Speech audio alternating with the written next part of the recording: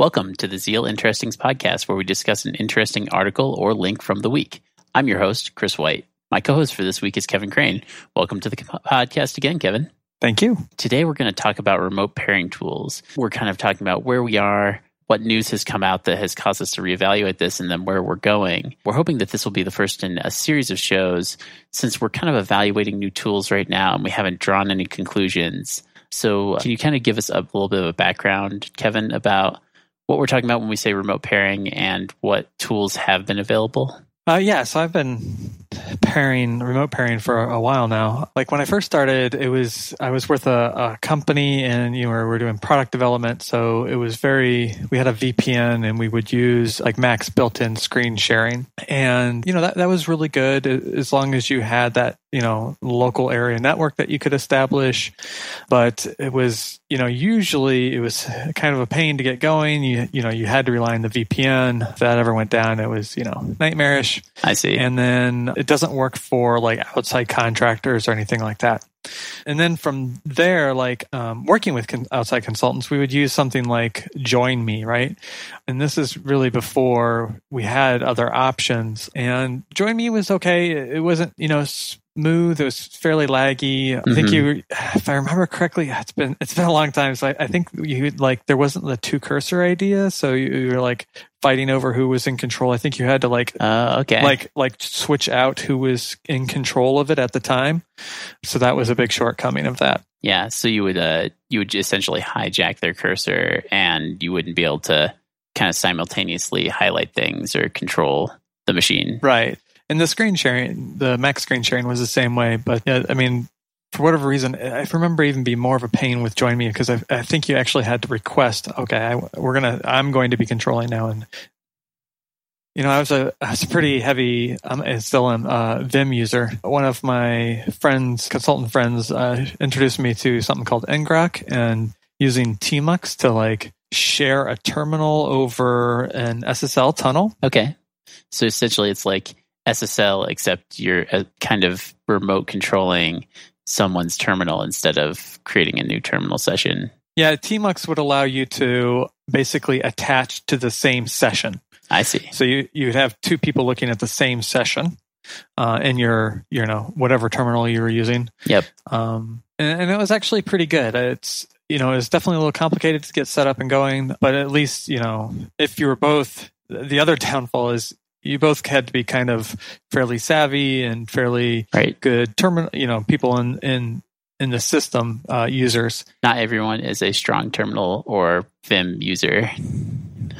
Yes. So, and the other downfall to that is you didn't really know I need to I'm working on this web page, and I'm going to go check this web application out on the browser, and you had to tell everything you're doing, right? Right. So that context switching, you have no idea what was going on, so you have to really talk through everything. It's helpful to be able to see the other person's browser, so you might have to also use another screen sharing tool while you're using tmux. Yeah, and we tried that. We'd use Google Hangouts and stuff like that, but still that was haphazard. So, gotcha. But yeah, so along came Screen Hero, right? Which when it first came out it was pretty buggy, but when it worked, it showed so much promise as to answering some of these questions, right? How long have you been using Screen Hero?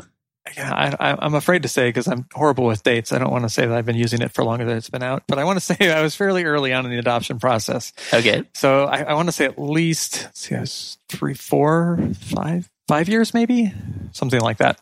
Wow, I wasn't aware that it had been a thing that long. Yeah, maybe 4 years. It's been a while. I've been using only for the past year, and it's been really, really great. Yeah, so you actually joined after the fact that it was taken over by Slack and had been sitting there stagnant, right? That's right. Kev, what about Screen Hero made it better than what existed in the past? Well, one, it was easy, right? You could I'm going to just send you an invite, and then you download this piece of software and everything just worked, right?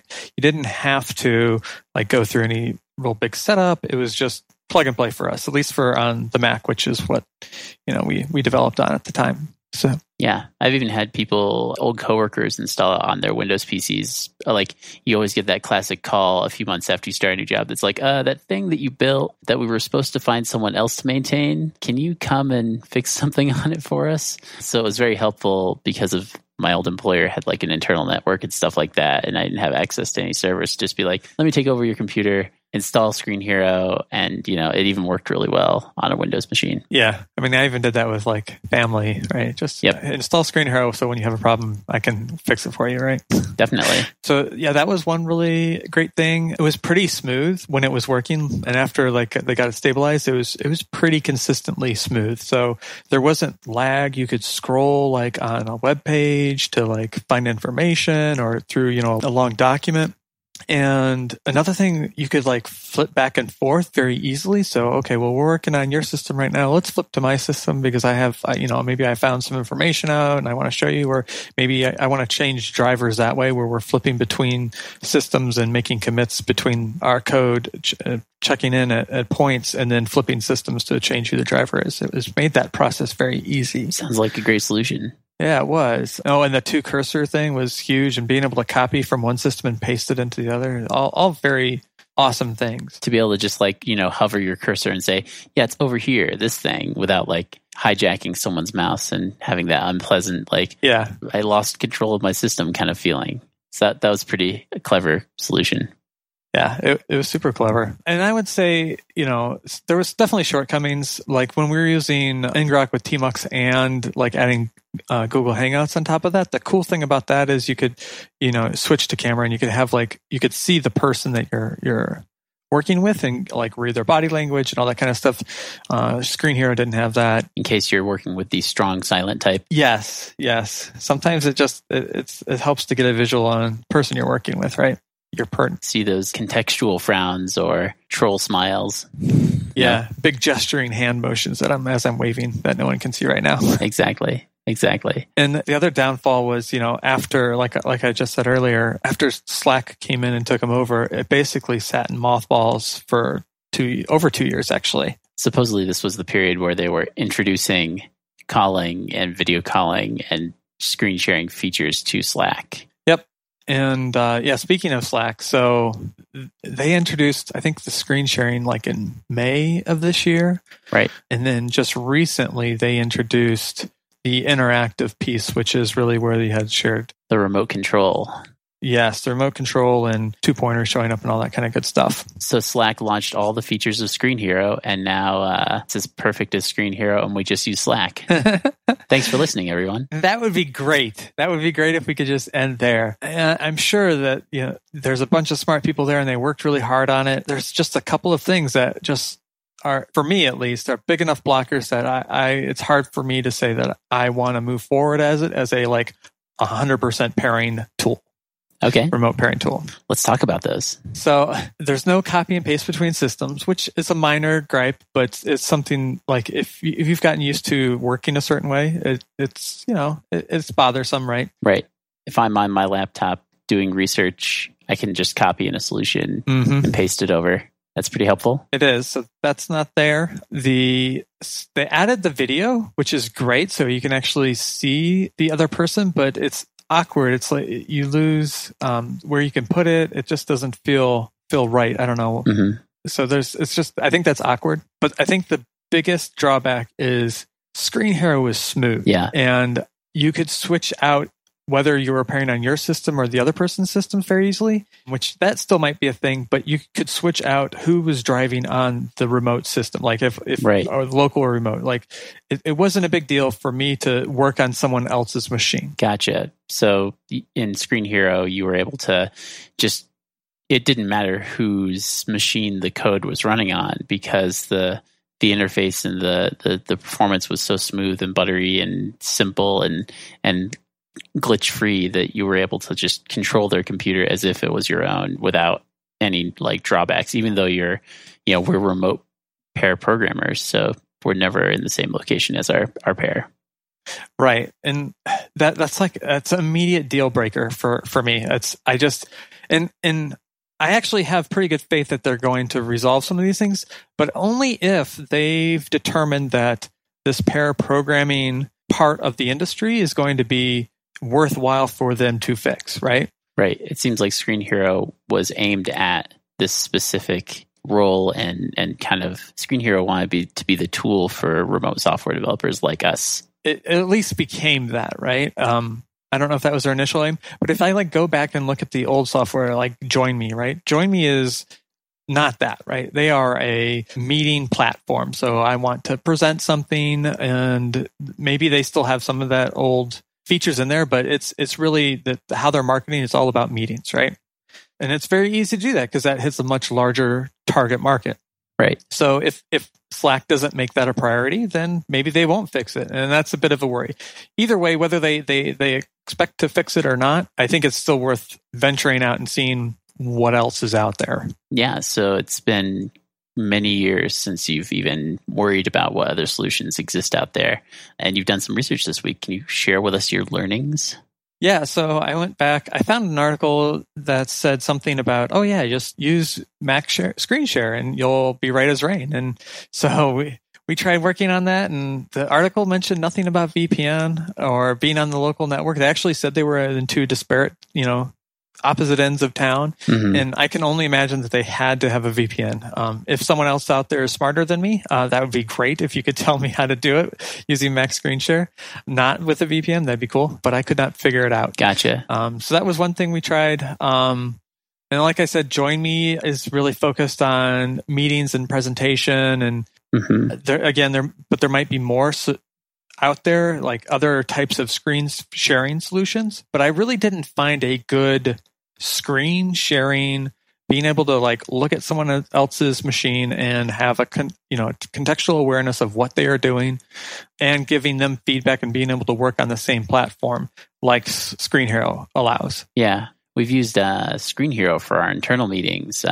We like it because the video conferencing ability is like really smooth and high performance, and it has screen sharing and remote control. But you have to kind of like, what have we found with the screen sharing and remote control of Zoom? And Zoom. So Zoom, I don't know. It's just, I feel like it work in all aspects that we wanted it to compared to Screen Hero. It falls short. It's just much more of I'm going to like Google Hangouts, right? It's much more I'm going to share my screen and show you something. It's not an interactive session. Right. That interactive piece is where a lot of these just fall short for the pair programming market, right? Are kind of what we're doing here every day. What other discoveries have you made? What I ended up doing is like going back. I checked out ngrok again, but I really didn't want to go down that road. I was thinking there has to be something like a simpler idea. It seems like we use visual editors a lot, even if you continue to use Vim and I continue to use Vim mode. Visual editors are kind of where we are throughout most of our team members. We've pretty much established that we use Atom for most everything at this point, and then just people have it set up slightly differently, right? Right. So in other words, a terminal-only solution may not have covered our use case. Correct. And it really doesn't cover use case, especially as a consultancy when you're pairing with client developers. They might have something completely different. Taking that into account, I kind of like opened up the search a little bit. I found Flowbits, which actually is like the idea of ngrok in that instead of having the whole screen awareness, you're just allowing a certain application to share its data between however many people join in. Mm-hmm. And in this case, it's Flowbits. I can't remember all the platforms it handles, but it has Atom for sure, IntelliJ, which is like RubyMine and all those kind of things. Looks like it supports Sublime, Emacs, and NeoVim. Yes, all that stuff. So it would be cross-compatible with all these editors? Yes. So, and actually, you can, once you set up a session, you can even just join it straight from a web browser as well. So these sessions, they're like interactive documents that your editor can control remotely. Is that kind of how it's working? So what it seems like it's doing is it actually uploads all of the files in the current document tree, wherever you have launched your application from.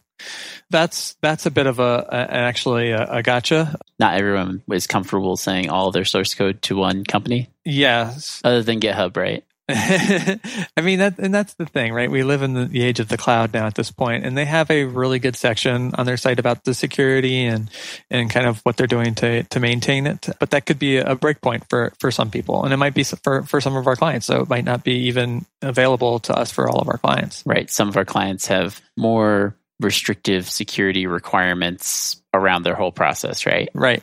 And actually, to answer that, Flowbits has like different tiers. You can get a personal account, you can get a organization account, which have multiple people, and then you can also have an enterprise level, which is actually something that gets installed behind a firewall if you want to. Gotcha. You can get your own Flowbits appliance if you want. Yes, I feel like I'm a sales guy for these guys. Maybe we should ask for some revenue from advertising dollars. Well, while you're buttering me up, tell me about what you like about Flowbits. What I like about it is, so it's all like, I've only used it on Atom because that's what we're using. So you open up a new session, it uploads all of your files to their server, and then you give out an address for someone to join. And then you're collaboratively editing all the files of that project. Correct. And they have two different modes. They have a follow mode, which is basically wherever the person that's driving is, wherever they go to, the other person follows to. And I think you actually mark both of you as followers. So like if one person switches to driving, then it'll just immediately start following. Oh, cool.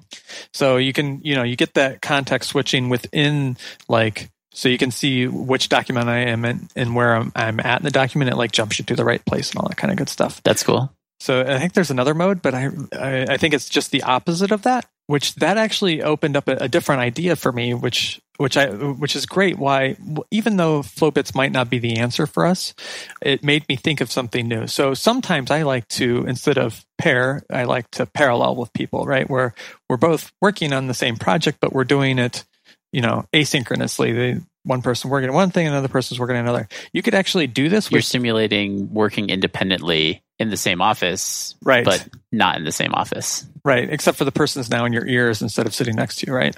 Right. And I really like that idea that in the changes that they're making are going to happen real time on your system. You just don't have to be looking at them. So it's very interesting, new idea for how to kind of pair and parallel at the same time. It's making you think in a new way about how this whole crazy remote pairing thing can work.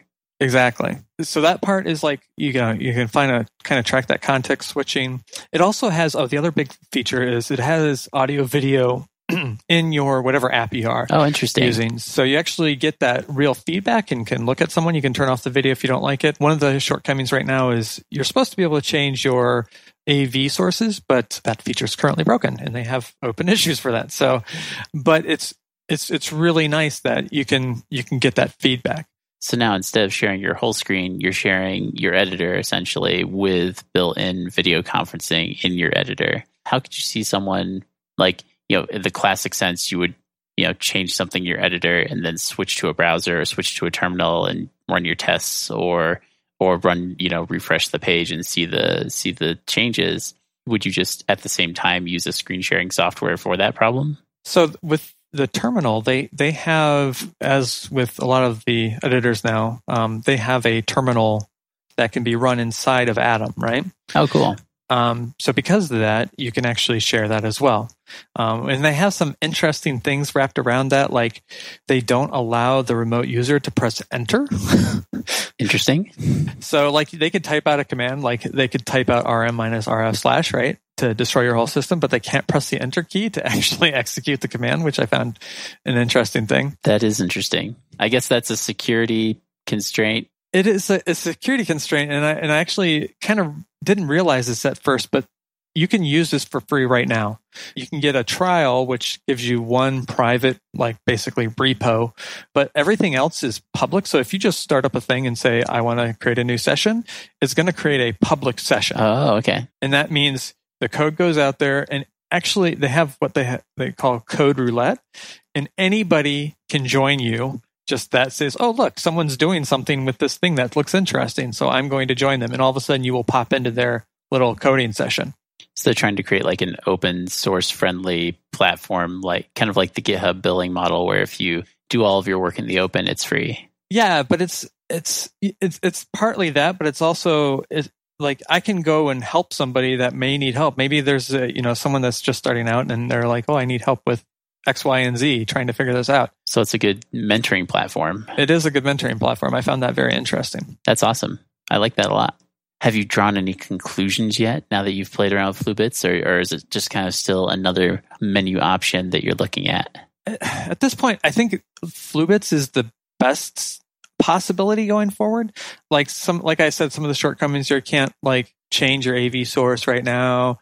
You're uploading your code base to their servers. You're locked into what tools you can use because you can really only use the editors they support and then the plugins they support within those editors, really just being a terminal. You lose your context switching. So if I like go and then want to jump to a browser to check things out there, you lose that ability because you have to basically talk through it. But the code is shared on both systems, so you could both have your browsers up and running and hitting the same bit of code, right? I think it's worth trying, at least at this point. So I think we're going to trial it for a little bit here and see what we think. And then if it's still coming up short, I guess we're moving back. We're going to stay in Slack. I'm not sure what we're going to do. Yeah. Well, I feel like we're kind of in chapter 1 of the post Screen Hero era, right? Yeah. It feels like I don't get the impression that Slack wants to provide poor remote pairing functionality, but maybe they don't have the resources to provide it on the same level as Screen Hero was, or at least not yet. Right. So maybe that will get better, and we'll just we'll look back on the days when they were trying to launch remote pairing in Slack and enjoy it. And it could completely be like that, right? Like I said, when Screen Hero first came out, it was definitely buggy, and it might just be the same thing with what is happening with Slack right now. Yeah. The only thing that I find interesting is that the turnaround between when they're launching the interactive Slack screen sharing stuff and when they're closing down Screen Hero is very tight. It was like 2 months, 2.5 months, maybe. Like a 2-month gap there where they were like, hey, this is one, at least, there's warning, right? There's a date they're going to stop supporting Screen Hero. Yeah, it's December 1st. Actually, it was because I think they announced sometime late October. I see. So like a month and a bit. There you go. So a few short months to transition our whole workflow. At the very least, it seems like it's kind of inspired some creativity around how we could do this. Like, I feel like as remote developers, we choose and curate our own tools. And so it's kind of inspired a lot of creativity and discussion around how we actually do this when the commonly accepted solution is going away. Yeah, I agree. I think it's going to create good things. I think it's just right now there's definitely a little bit of pain to get there. So yeah, and actually, and I'm okay with that. It'll be making fun, right? Good. Well, let's wrap up. One thing that we definitely wanted to do is invite anyone listening. If you know any great alternatives that you use for your pair programming or have any ideas or feedback, certainly let us know on Twitter at Coding Zeal. We're definitely still exploring, so we want to hear about those things. Definitely. That'd be awesome. So thanks everyone for listening. If you want even more interestings, please sign up for our newsletter at codingzeal.com/interestings or follow us on Twitter at Coding Zeal. Thanks everyone.